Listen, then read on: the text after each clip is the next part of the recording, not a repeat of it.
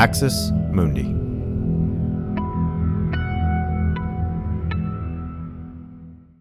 You're listening to an Irreverent podcast. Visit irreverent.fm for more content from our amazing lineup of creators.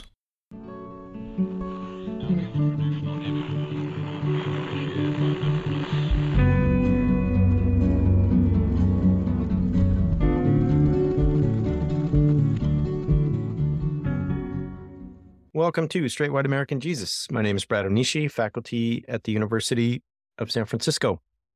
Dan Miller is hopefully on his way. He had a personal issue come up, and so we're hoping he'll be able to join us. But if he's not, we'll hope he's okay and everything's good. And we may have a little bit of a shorter weekly roundup than normal, just because I'm not here with my co-host at the moment. Couple announcements. We are really excited to have our new series with Americans United called One Nation, All Beliefs. You can see some of those episodes on our feed, and you can also subscribe to that series on its own feed. So if you have not done so yet, check it out. I want to also encourage you to check out our Substack, which provides you all the research links that we use for the weekly roundup and gives you a clue into what we're doing. Finally, we are up on Etsy. So if you want to get some merch, our prices are cheaper now and a little bit better deal on shipping and stuff like that. So if you have not got swag merch yet, including our Come and Take It shirts and stuff, go check that out on Etsy because we are up and running there thanks to Micah, one of our team members. All right. I want to talk today about the fact that there are people who are openly calling for a dictator in this country, namely white Christian nationalist men who are leaders. There's also just an overwhelming, like what feels like an onslaught on our public schools.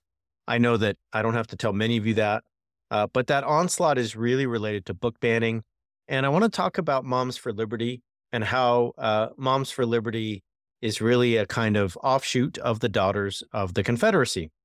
Let me start here, though. I think one of the ways that if you are trying to understand our country at the moment, and it just none of it makes sense, I would invite you to think about the United States in the eyes of the white Christian nationalists and many conservative folks who may or may not be Christian nationalists. I'm not sure. But nonetheless, I think this metaphor is very helpful. So stick with me for a second.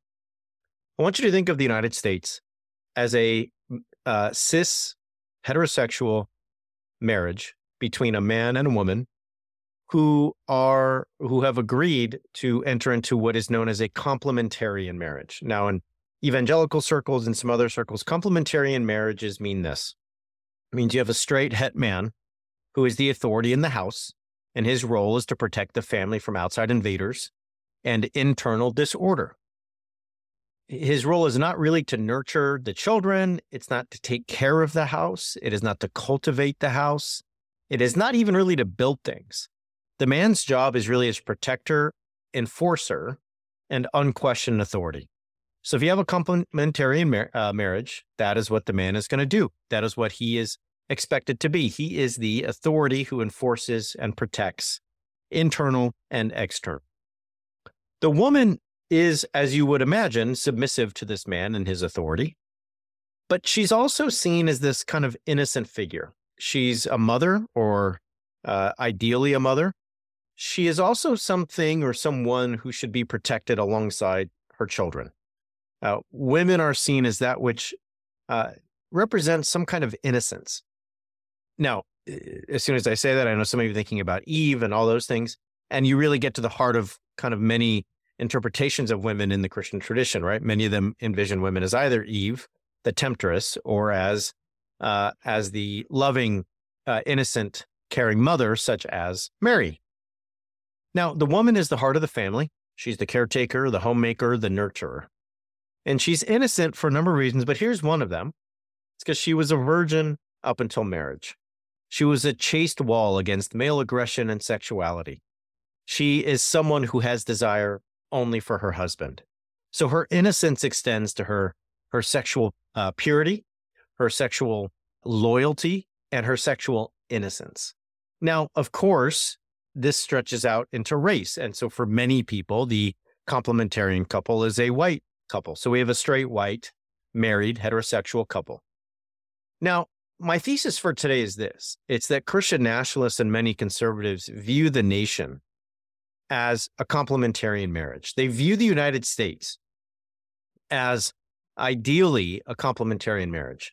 And you're like, well, what does that mean? And what I mean is that if you think about that marriage, there's a certain structure to the relationship. There's a certain understanding of how the house and the family are supposed to work. The man is having authority, the woman who is submissive, but the woman who also represents, as I said, this nurturer, this innocent, chaste homemaker.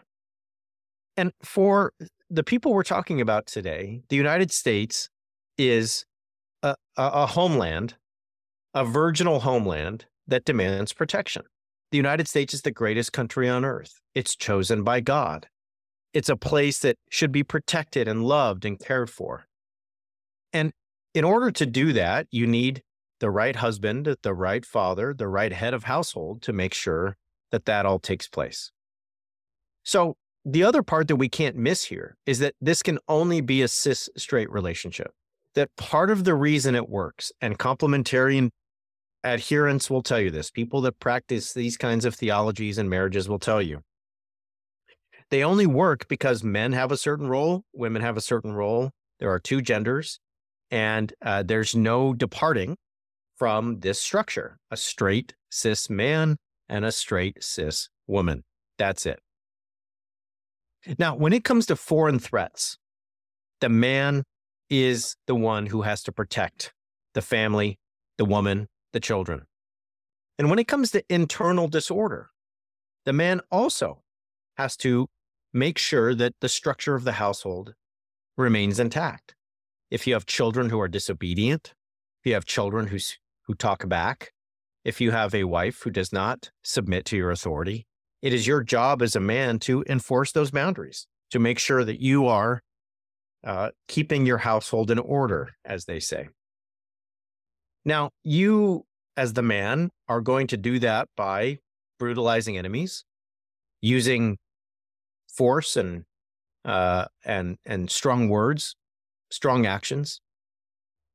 Now, when it comes to the domestic affairs, when it comes to the domestic side of things, the innocent white Christian mother cares for the children. She makes a home. She builds a life. And in this structure, any perception of danger is a threat against her and those children. So the main job of the father husband is protection and enforcement. He's not necessarily going to be nice to the kids. He's not necessarily always going to be gentle or kind. He's not always going to be meek or empathetic, and that's not his job. And in fact, if he does show those qualities, he might not be the kind of guy that is up for the job. He might be the kind of guy that isn't able to carry out his duties. Now, one of the things that I think is really important to notice, and this might sound strange at the start, is that there's no history to this ideal complementarian marriage that symbolizes the American nation. It's not particular. It is universal and ideal. The complementarian marriage is the original symbolic couple of the American Garden of Eden. This is not a couple that has a history. This is not a couple that has thought about divorce here or there, or where there's been infidelity or other things. This is a couple, this imagined couple, is one that is universal and it's eternal, okay? And this is why history, and this is what Timothy Snyder argues in The Road to Unfreedom. History is only welcome when it provides a set of symbols of innocence, a set of symbols that illustrate the harmony of the homeland. You know, when we think of this country through the lens of this metaphorical marriage, you don't want particularity. You don't want scars and hurt and trauma. You don't want to talk about the struggles to become a really great family or the things you needed to work out as a couple in order to be functional and loving and flourishing. You don't want to talk about the things in the history of your relationship or family that are difficult and not easy to discuss, that include hurt and exclusion. History is supposed to only illustrate the harmony of the homeland. History should be a set of events and wars and victories that illustrate how the man has protected the country, protected the home, protected the marriage. The protecting husband and the virginal, chaste innocent wife, untouched by foreign invaders or domestic strife. The man who's made sure that no one penetrates his home, that no one touches his life partner. This is what Snyder in The Road to Unfreedom calls the politics of eternity. An image of the nation not as a body going through time, not a body with history. And all of our bodies have a history. All of our bodies have scars and things that we're working through. Instead, this is a body that is uninjured. It's unscathed. It doesn't have a trauma on it. So we have a politics of eternity. We have an understanding of the country, not as a historical element, but as something that has always existed, as chosen by God, as something that has always been existed in perfect harmony and in perfect setup. Okay. This is very much, if you listen to white Christian nationalists, how they talk about the United States. They talk about it as a place that God chose and that God wanted to exist forever, and so on and so forth. So who threatens this? Who are the threats to this kind of harmony? The threats come from abroad, of course. There are potential threats to the American homeland. And those threats come from the outside. And it's very easy to see this throughout American history. People demonizing foreigners, demonizing immigrants. And now we see all of the spectacles that play out at the border with Republican officials. Now, one of the threats is history. History becomes a threat because it can upset this harmony, right? History is a set of inconvenient facts about what happened. It can change the imagined ideal, the eternal symbol of the nation. The past can reveal that the country is not a white, straight Christian complementarian union, but a union, a more perfect union, as Abraham Lincoln said, that has never been achieved because of inequality and brutality and exclusion and Jim Crow and Japanese incarceration and slavery. It can make the perfect marriage and the happy home into something much more nuanced and, most importantly, something far from innocent.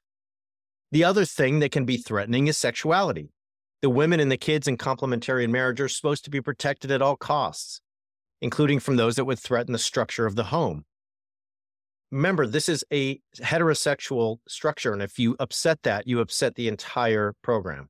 So if you say that a household does not have a cishet couple, but it's a queer family with two moms or two dads, a non-binary person, a trans person, you've upset the structure of family. And by just existing, your gender, your sexuality, your body, it becomes a foreign invader. It is something that preys on kids, changing their minds about right and wrong. It exposes them to things that are inappropriate just by existing. There's never a time when they'll be appropriate, when the queer literature, the queer character, the queer person will be appropriate in grade school or high school or college because they're deemed perverted just by being. And that is what I want to talk about today. And it's perfect timing because my co-host, Dan, is here and we're going to get into it. So, Dan, just talking about the nation as a complementarian marriage. And we talk on this show a lot about the nation as a body, and that comes from your work. And I was saying that today I've been thinking about the nation as a complementarian marriage where you have a man who's supposed to protect from invaders and from internal strife, and a woman who is seen as a virgin up until she got married, a white, innocent mother who nurtures and who needs to be protected along with the children at all cost. For me, this is a way to think about all of our issues for today. One of them is about diversity and DEI. One of them is about books being scary and schools indoctrinating people, And the other one is about a lot of men calling for a dictator. So welcome, Dan. How are you? Good, Brad. Technical issues and things like that, but glad to be with you as always. I said we had to record late again, and again, it's past the early bird special time. So yeah, my blood sugar's low, but no, I'm good. Love all the themes, this notion we have all the time about society having kind of the right shape, the right form, the right setup of families as a microcosm of what society is supposed to be. So the family is supposed to be properly ordered. All of that stuff's the stuff you're talking about with this notion of who plays what role, what roles are appropriate, having a disordered society or family or individuals in the family. All those things, I think, as you say, tie together all the things that we're looking at this week. Well, let's start by talking about these calls for a dictator, because I think they really connect to last week's discussion of vigilantism. So this week we had a Florida Republican, a state lawmaker who didn't call for, but basically quoted Franco and said that Franco was somebody who had some good ideas about how the country might be run. This is Anthony Sabatini. He's a member of the Florida House of Representatives. And he says, "I answer only to God and history." And that was a quote from Franco. People got all over him and he didn't back down about it. Okay, so that's one. Great. How about another one? A lot of folks saying that DeSantis, if he ran, would be like a dictator. And we're not going to do a lot of DeSantis today. But here's one thing DeSantis said he would do if he were president. He would dispel with the longstanding tradition that government institutions like the DOJ operate independently from the president. So here's a quote from DeSantis. "Republican presidents have accepted the canard that the DOJ and FBI are independent. They are not independent agencies. They are part of the executive branch. They answer only to the elected president of the United States," meaning that the president could basically wield the Department of Justice and FBI as his personal investigative forces, his personal justice arm, whatever he wanted. There would be no separation between them, which sounds not like a democracy with checks and balances. Now, here's some others who have talked about dictators. Josh Abatoy, who is a Texas-based member of the New Founding Org, which is about restoring American civilization, a conservative kind of think tank, tweeted this. Basically, America is going to need a Protestant Franco. Now, Franco is a Spanish leader. Dan, some of us out there don't maybe not remember our history. This is a man who was brutal, who had hundreds, thousands, tens of thousands of people murdered, was someone that is seen as a dictator and as someone who used force in order to stay in power. Okay. Let's go to someone else. Let's go to Jesse Kelly. We've talked about Jesse Kelly. Jesse Kelly's a kind of wannabe Matt Walsh. He has about 650,000 Twitter followers. He hosts the I'm Right Jesse Kelly show. And he says, "This country needs a dictator. As the great John Adams said, a free country only works for a moral people. We are not worthy of freedom. A dictator is coming." We have a 19-year-old who drove a rented box truck into the White House barrier this week, and he told authorities that he admired Nazis and wanted to seize power and kill the president. Now, is that a call for a dictator? I don't know. But when you openly admire Nazis, to me, that signals your sympathies there. Okay? Now, I could go on. There are others. Let me stop and just say, what do I think is happening here?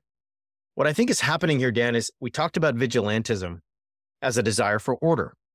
And vigilantism saying, well, if the law won't give us the order we want, then we will enforce the order we want without the law. The calls for a dictator, Dan, to me, are an extension of that line of thinking, but they're also an extension of this metaphor of complementarianism that I've been talking about today. The metaphor says that men are supposed to be protectors and enforcers. It says that no matter what happens, their role in the family is not a nurturer, it's not an empathizer, it's not a cultivator, it's not a listener.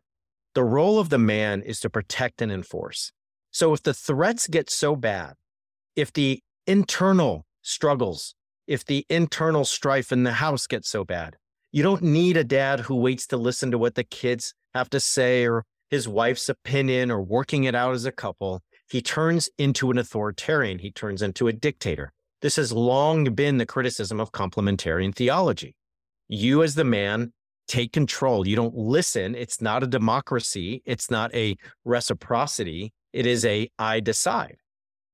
I think what is happening here is a sense that the foreign invaders are so strong and the internal strife so strong in the United States that these men are like, we have no other choice except a dictator. We don't have time for democracy and listening and voting, and we don't have time for elections. What we have time for is one strong man who will enforce the order that we need. And we will be extensions of that strong man. We will be his proxies. We will bow to his authority, but we will carry out his orders in the street. The call for dictatorships to me is the ways that fascism has always been tied into masculinity. It's always been tied into a certain misogyny, and it's always been tied into a certain sense that order is the most important thing. Now, one thing that Timothy Snyder says in The Road to Unfreedom, a book I've been referencing today, is that sexuality itself can become the foreign threat that leads to a dictatorship. Because what you can say is that queerness, that homosexuality, trans folks, bi folks, non-binary folks, that they are such a threat internally to the country that you know what we should do? We should get a dictator who will take care of that problem once and for all. You know what we should do? We should make sure that you can't legally exist because your pronouns aren't allowed. What we should do is take you from your parents and make sure that they realize you can't give them this kind of gender affirming care. What follows from this, Dan, and I'll just be really honest because we're at the end of AAPI month, what follows from this are camps. Some of you are listening and you're like, okay, you sure? And you know what I am? I am sure. I am. I have no doubt that if you're going to take children from their parents because their parents are giving them gender affirming care, that it is not far from that to saying, hey, we built this camp, or we built this children's home, or we built this place where we can take children who are confused about their identity and we can fix them. We might not call it a camp. We might call it a retreat center or a therapy house or something else. But when you're taking kids from their parents in order to fix them, that's called a camp. My relatives were put in camps during World War II, Dan. So anytime Uncle Ron wants to say, well, not in America. We don't do camps in America. We do, actually. We do. Okay. I've been to many of them. I have taken pilgrimages to places where my great, aunts, uncles, third cousins, other people were incarcerated in a camp as American citizens.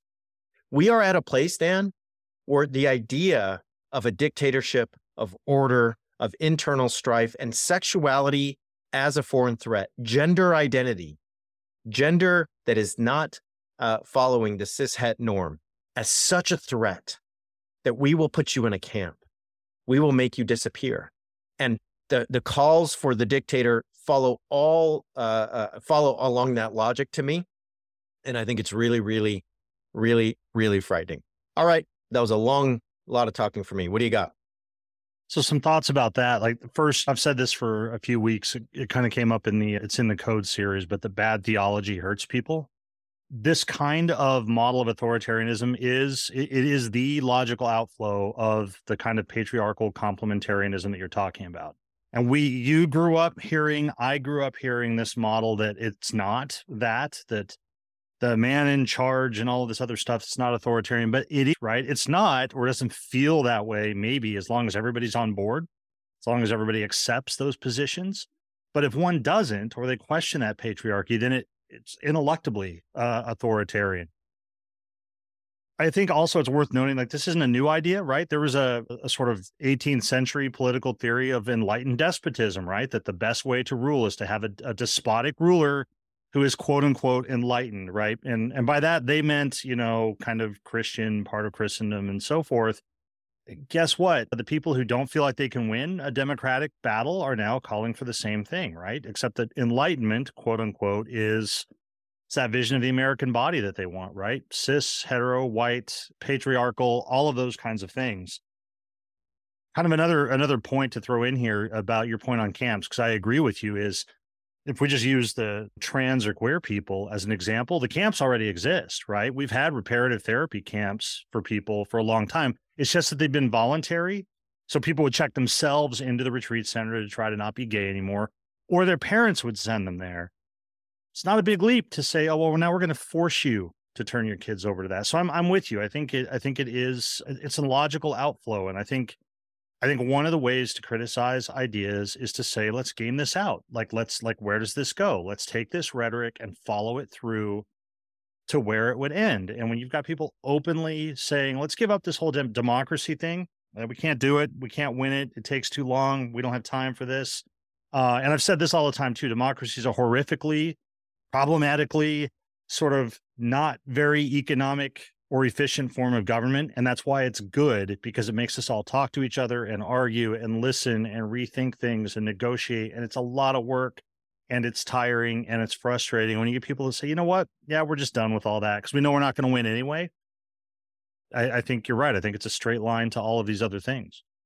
Well, and that's there's so many ways that you can see a democracy in peril. One of them is if people think elections don't matter. So one side of that, Dan, is like, it doesn't matter if I vote, my people won't win.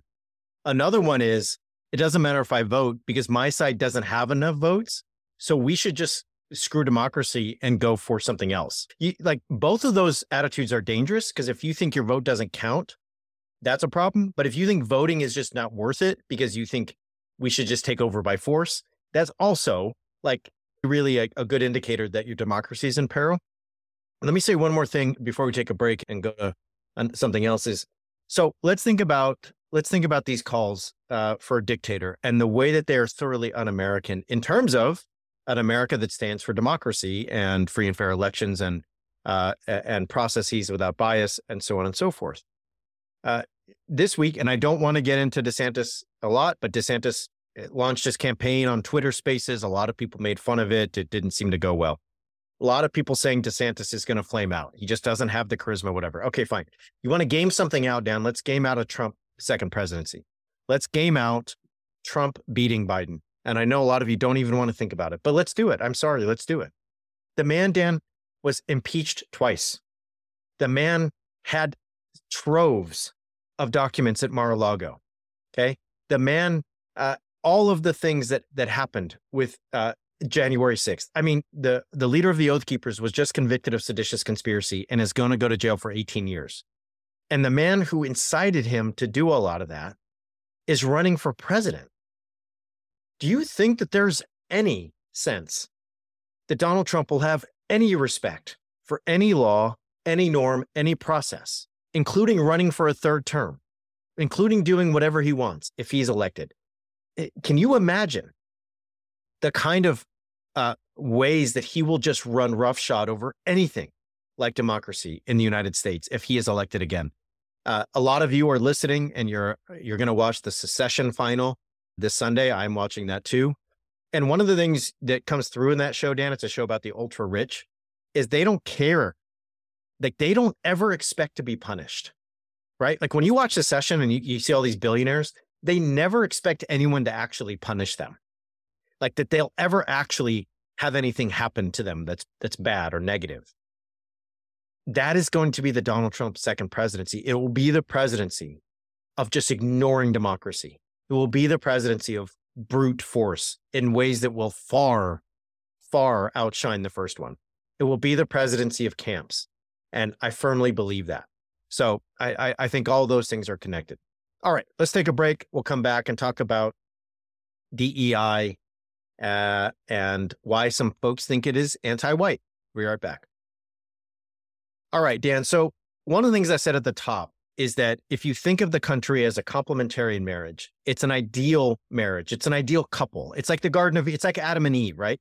When people picture Adam and Eve, they never picture Adam and Eve as like, Adam has like a bum knee and like Eve has a birthmark, because Adam and Eve aren't historical figures. They're like ideal figures. They're symbolic figures. They're perfect, eternal characters.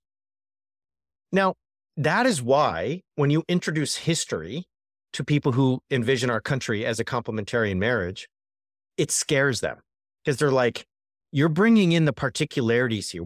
You're bringing in things that say we're not perfect. We're not symbolic. We're not ideal. In fact, we have a history that goes back to, the Middle Passage.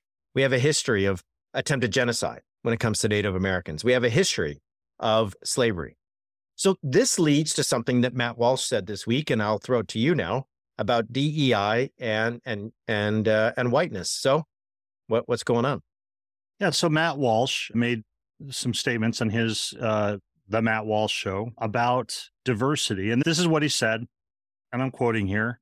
He says, "I'm concerned. And my concern is this, that if you still have any confusion about what these diversity initiatives actually are." So just to pause, when people say DEI, diversity, equity, inclusion, these are initiatives to basically say we're going to try to have policies that don't marginalize people because of aspects of their identity. We're going to make sure buildings are accessible to people who are differently abled in different ways. We are not going to discriminate, right? That's what DEI is in a nutshell. So he says, If there's any confusion about what these diversity initiatives actually are, well, this should clear it up. Diversity absolutely means anti-white.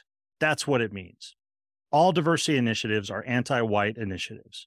Anytime you hear about any kind, listen to that, like any kind of diversity initiative anywhere, whether it's in government, in corporations, in any institution at all, it is an anti-white initiative. Diversity is an anti-white conspiracy. And you can clip that and cut it and post it on Twitter, because I know you will, because that's what it is. And if you ever doubted it, well, here you go. That's the quote. That's the statement. And what I wanted to do to think about this, because the quote's pretty straightforward, is this. And I think, Brad, it gets into some of the metaphor about this marriage. It's like, say, okay, what would the world have to be like for this to be true? Right? For what Matt Walsh says to make sense, what would it have to be like? What would have to actually be happening in your schools or your colleges or your workplace or the public courthouse in your town or whatever? It would mean like and I've got two big ones here, two things of like how the world would actually have to be, what it would have to look like for Matt Walsh and what he says to be true. The first is that minorities and marginalized people of all kinds, right? And I want people to think here, right? This is everything from ethnic minorities to sexual and gender minorities, to people who can't walk upstairs unaided, to people who need the Braille menu at McDonald's, to like everything, right? All of these people, it would mean that all of them have to be demanding rights that they want to deny to white people. That's what it would have to mean, right? Rights to marry. Anybody in favor of marriage equality saying that white people shouldn't be allowed to be married anymore? Not that I know of. I haven't heard anybody say that. They would have to be demanding rights to medically appropriate care and saying that white people shouldn't have that. I don't think any trans person movement group that I've ever encountered is like, you know what? You know who shouldn't have medically appropriate care? White people. They would have to say that the only people who don't have a right to not be discriminated against are white people. Doesn't hold. They would have to say that everybody but white people should have equal protection under the law, right? Guaranteed in the 14th Amendment. Haven't heard anybody make that argument, Brad. They would have to say that parents should have the right to make medically informed decisions for their kids, unless they're white. White parents can't. That's the first thing of like what the world would have to be like. The second one is this. They would have to have evidence that systemic patterns of discrimination and marginalization on the basis of physical ability or sex or gender or race or religion or political creed or whatever, that they don't actually occur. And they do. And here's the thing, and I make this point all the time, and I've had students who you kind of question this, and I'll say, there would not be anti-discrimination laws if there had not been patterns of discrimination, right? If they weren't discernible, if they weren't clear, the laws wouldn't exist. You don't even have to know the history to just do the logic and say, you know what, people don't pass laws typically for things unless they're things that they think are really going on. What does all of that mean? It means that the world doesn't look the way that it would have to look for somebody like Matt Walsh for what he says to be true. So here's what I would say. They're not anti-white diversity inclusion initiatives. They are anti-white supremacist, right? What is disrupted, because here's who suffers, right? Who takes a hit if, I don't know, you've got a wheelchair ramp on a building so somebody in a wheelchair can get into it. Who does that harm? I guess maybe it harms the people who benefit by not having people in wheelchairs be able to access the building. Who benefits by denying medical care to trans kids? I guess people who benefit in some way by not having trans kids receive medical care. Who benefits from having companies not be allowed to talk about things like having a corporate environment that isn't fair to people of color, or talk about, say, wage gaps between men and women in the company and so forth? The people who benefit from that. What Matt Walsh is giving voice to return to your metaphor, is the person who says, no, this is a society that's not the right shape. This is a relationship between different people that doesn't look the way it's supposed to work, doesn't look the way it's supposed to look, doesn't work the way it's supposed to work. And I, Matt Walsh, as somebody whose identity is built around making sure that society is structured in such a way that white, straight, male Americans are the ones calling the shots and defining what that shape looks like, I'm threatened by that. So I'm gonna perceive anything where anybody else could occupy the same position I occupy as a threat. And it is no different from the husband who is threatened when his wife says, you know what, maybe I can manage the finances, or maybe I should take that job, even though means that I'll make more money than you. Or I don't know, maybe you should wash the dishes or cook the meals or whatever it is. And if people think that that sounds silly, if they think that that sounds ridiculous, just go look around at the complementarians and gender essentialists and what they say people should be doing. So that was Matt Walsh. I've got things to say about something I think is related in Moms for Liberty, but I want to throw it over. You were aware of Walsh's comments. What were your thoughts, and how do you see this playing into this sort of metaphor that we're working on today? No, everything you said is right on. And Walsh has been at this for a long time. And I just want to notice, nothing about this is going to be that profound, but I just want to notice where we're at. We're at a place where at the week of the 3-year anniversary of the murder of George Floyd, somebody is saying in America, diversity is anti-white.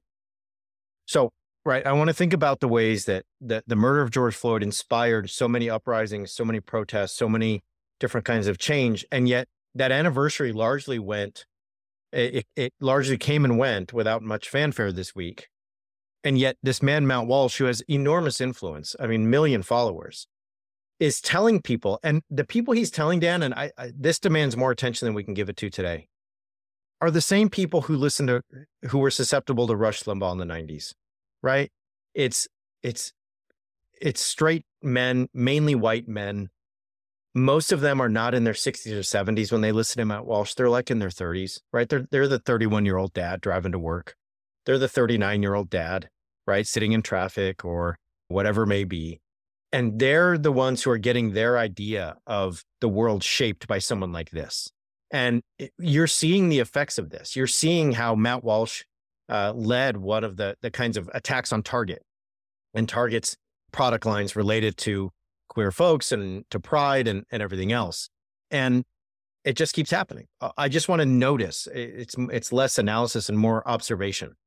The 3-year anniversary of George Floyd's death and murder, we have a man saying that literally in 2023, that talking about diversity is anti-white, that you're attacking white people. And it illustrates everything I mentioned. So let's get into Moms for Liberty. How does this connect there? Yeah, so people may be familiar with Moms for Liberty. This is the group that's really, really been pushing a lot of the local school board things about book bans and critical race theory, and not just not wanting kids to be able to like choose pronouns and things, but like making rules. They're typically not laws, policies that prohibit teachers from sort of even asking kids about their pronouns or anything like that. There was a great article on CNN this week, and I give the credit to Elle Reeve and Samantha Guff, if I'm reading my writing right, who had this great article about it. It was sort of an article about moms, and it typically is. It's not just moms. Moms are not the only parents who care about these things, but they are often like movements of moms, mothers of children, and more liberal or progressive moms sort of quote unquote infiltrating some of these meetings of Moms for Liberty and so forth.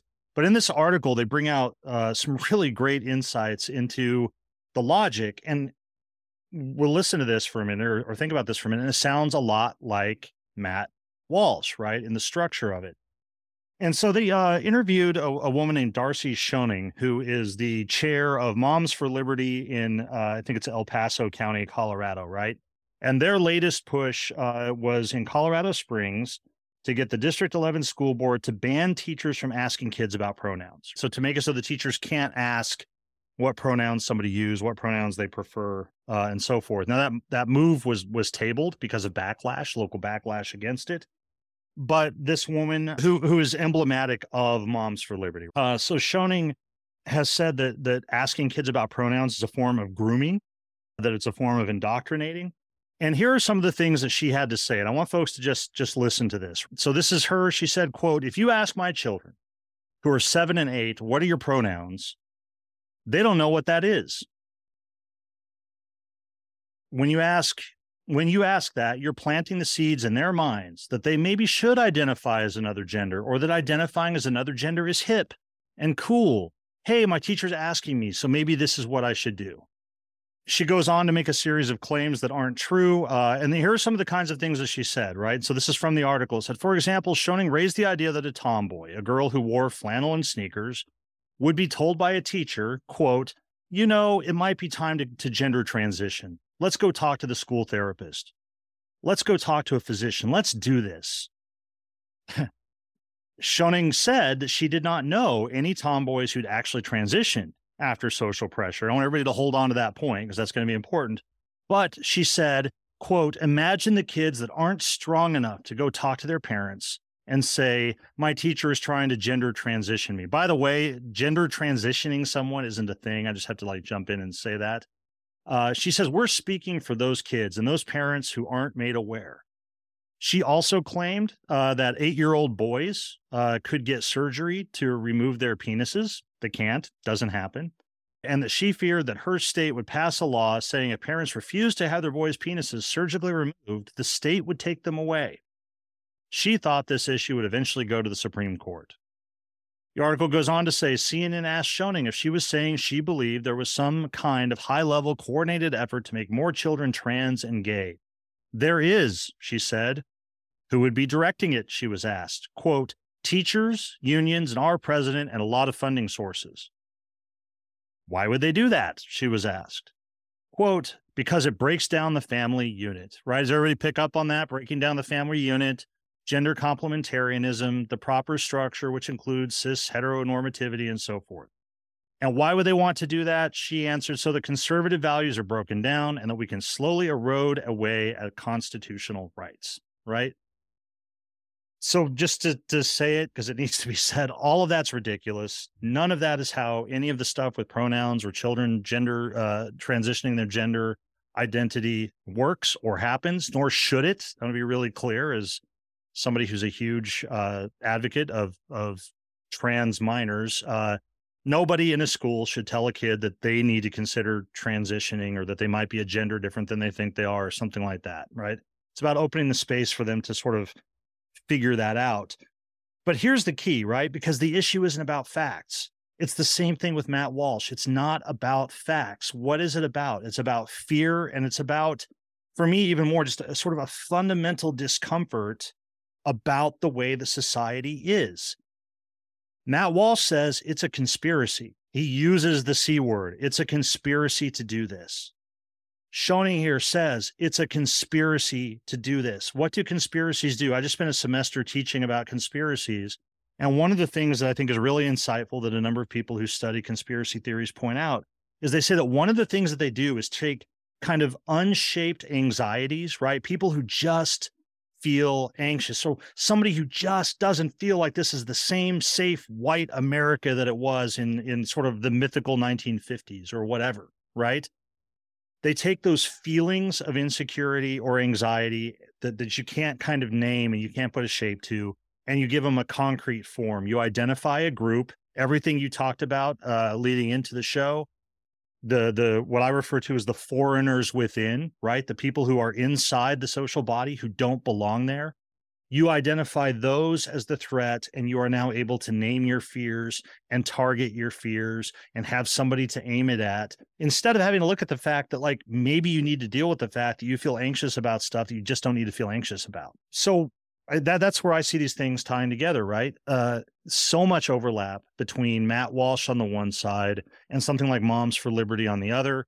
You're referencing earlier the way that sexuality becomes one of these key sort of forms, and gender identity becomes one of these key forms that calls into question this fundamental sense of society being the right shape, to say nothing of Moms for Liberty and their advocacy of, quote unquote, anti-woke legislation, of, being opposed to so-called critical race theory, and their affirmation of, quote unquote, traditional family values, which includes what, Brad? Wait for it. Gender complementarianism, authoritarian patriarchy, all of those things. So I want to stay on this track. So let's take a quick break, come back, and I want to talk more about Moms for Liberty because this is everywhere at the moment. We'll be right back. Okay, so Dan, let's just draw together some threads and then add in some more content. Drawing together threads. what I talked about at the beginning is this gender complementarian marriage as the way to understand the country.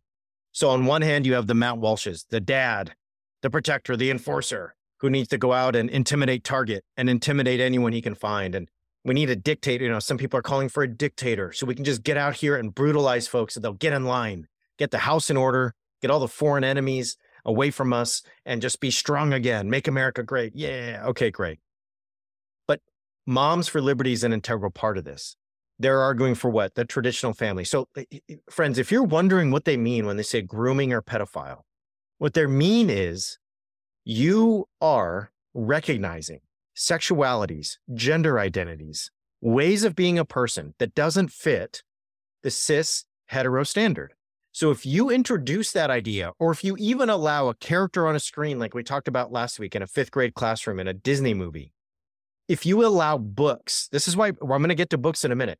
If you allow books in your library where queer characters who don't fit the mold of traditional family values exist, you're grooming. You're grooming. You're grooming my child to think about perverted things. And think about the logic. If you are not cis and straight, you are perverted. You're a pervert. Pervert means you're errant. You're out of line. You have desire. You have a way of existing in terms of your body that is out of line. Okay, it is not normal and it's not acceptable. That's what a pervert is. So they're saying that you, by existing, are a pervert. And what I wish we could do is pretend you didn't exist. We're going to write laws and do things so you don't exist. This is why, Dan, they're always saying, well, it's not appropriate for grade school. Wait for high school. Not appropriate for high school. Wait for college. What did Ron DeSantis just do to the Florida curriculum in college? Say, we're not doing gender studies here. It's never appropriate because they never think being queer is appropriate. They always think it's perverted. It's a perversion and it is the enemy within. So I just want to draw that out. If you don't understand why they're always talking about grooming, this is why. All right, let me just quickly draw a connection here with one more thing. And that is Moms for Liberty has eerie resonances with another group from history. So after the Civil War, there was a little group that formed called the Daughters of the Confederacy. And the Daughters of the Confederacy, or the United Daughters of the Confederacy, did a lot of things. But where they really focused energy, Dan? Schools. It was in schools. Looking at a piece at Book Riot, UDC defended the lost cause so ardently that they knew in order to perpetuate their white history mythos, they needed to do more than have a group dedicated to teaching young people the story. They needed to get themselves into the classrooms of every school they could to ensure their side of history was presented. So the moms began to claw their messages into classrooms. Not only did they advocate for a certain brand of history, but they fought to remove texts which didn't align with their beliefs. Does that sound familiar? One of those texts, Dan? The Ku Klux Klan or Invisible Empire. That was one of the books that was introduced. And guess what? It was read widely for a long time. This follows on the fact that today in Tennessee, a conspiracy theorist has been put in charge of some of the state's school curriculum. Looking at another piece, this is at Medium. There's another book, Annie Cooper, 1916, a United Daughters of the Confederacy member. And it suggested that despite murdering Black people, the KKK was a great organization that got a bad rep. Okay. Here's the point, Dan. The desire for the moms who are part of the Daughters of Confederacy was to instill a certain history, was to get in those schools and make sure their history was taught, and to not let any other ideas, any other histories, any other analysis in. That is what Moms for Liberty is doing. It is, and this is where, and Sarah Mosliner, our colleague, is so good on this. This is where the myth of the innocent white woman is a way to uphold racial supremacy, white supremacy, and to, in many cases, uphold homophobia, queerphobia, transphobia. Because the myth of the innocent white woman, the virginal mother who protects her children and loves her husband and only has desire for him, well, it leads to this kind of ideology. So we got to go in a minute, but final thoughts on all this, Moms for Liberty, school curricula, so on. I guess my last thought, sort of tying all these together, is the fundamental insecurity of it, because these groups always position themselves as speaking from a position of authority and strength. but the insecurity of it is so palpable to me. It's like, to stick with the marriage metaphor, it's like people who are in, like, let's say a pretty standard, cis hetero marriage, who feel like every time somebody's not, it is somehow a criticism of them, or that they're like, and so they see two guys walking around holding hands or getting married and they freak out. You're like, why? Like, who cares? If you are as confident and comfortable in the rightness of what you're doing and who you are as you say you are, you don't need to fight to bring everybody else in line. Just fine. You do you, right? Let other people do their own thing. The fundamental insecurity to me is palpable. And I think that we just can't lose sight of the extremes that people will go to when they feel this depth of fundamental insecurity and fear through, as we've been saying, just the mere existence of difference or departures from their norm. So here's what we have to say before we go. There's a piece at the Washington Post, and this is in our Substack this week. So go to the Substack this week, and it's all there. But Dan, it's like 11 people who have complained about books are responsible for like 2/3 of the books that have been banned across the country. So the people who are complaining about books and getting them removed is such a small minority that what we have here is a tyranny of the micro minority. I mean, it's a few people complaining about books, and that's affecting entire schools, entire campuses. So go read that piece of Washington Post, because it will absolutely just destroy any idea that this is the majority. And I really hope we're getting to a place where people are going to start suing school districts about free speech, suing school districts about free speech related to pronouns, related to books, and all those things. That is what is going to have to happen here, because free speech laws will kick in and school districts will be a lot less want to cave to Moms for Liberty. All right, let's go to reasons for hope. My reason for hope is that there is a woman in Texas who is suing the state over a life-threatening abortion. So somebody who needed an abortion to stay alive, essentially, and was not able to get it in Texas because of the law. So Zaraski versus Texas, and we'll see what happens there. But I really think that's just incredible way to persist and to fight back. So we'll see what happens. Yeah, I thought about that. I had a hunch you were going to take that one. So, but it was good. We've said that, right? That's what's going to have to happen. Is it's going to have to be on health grounds and whatever. I chose mine. You referenced it already, and it was Stuart Rhodes, the founder of Oath Keepers, being sentenced to 18 years in prison. Kind of related to that, Richard Barnett. He was the guy that was photographed in Nancy Pelosi's office with his feet up. You can see a stun gun in the waistband of his jeans. He was sentenced to 4 years in prison. So I continue to take hope from the fact that it's a slow process, but that some of the most notable and visible figures in January 6th continue to be held legally accountable for what they did. I want to correct myself. So the Washington Post article says that individuals who filed 10 or more complaints were responsible for 2/3 of all challenges.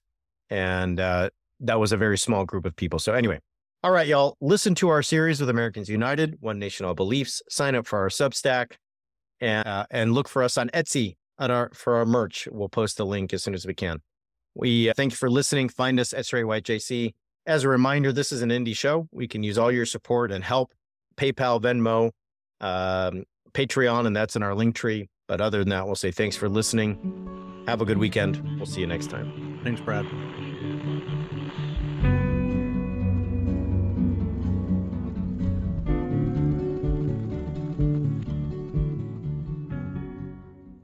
This has been an Irreverent Media podcast.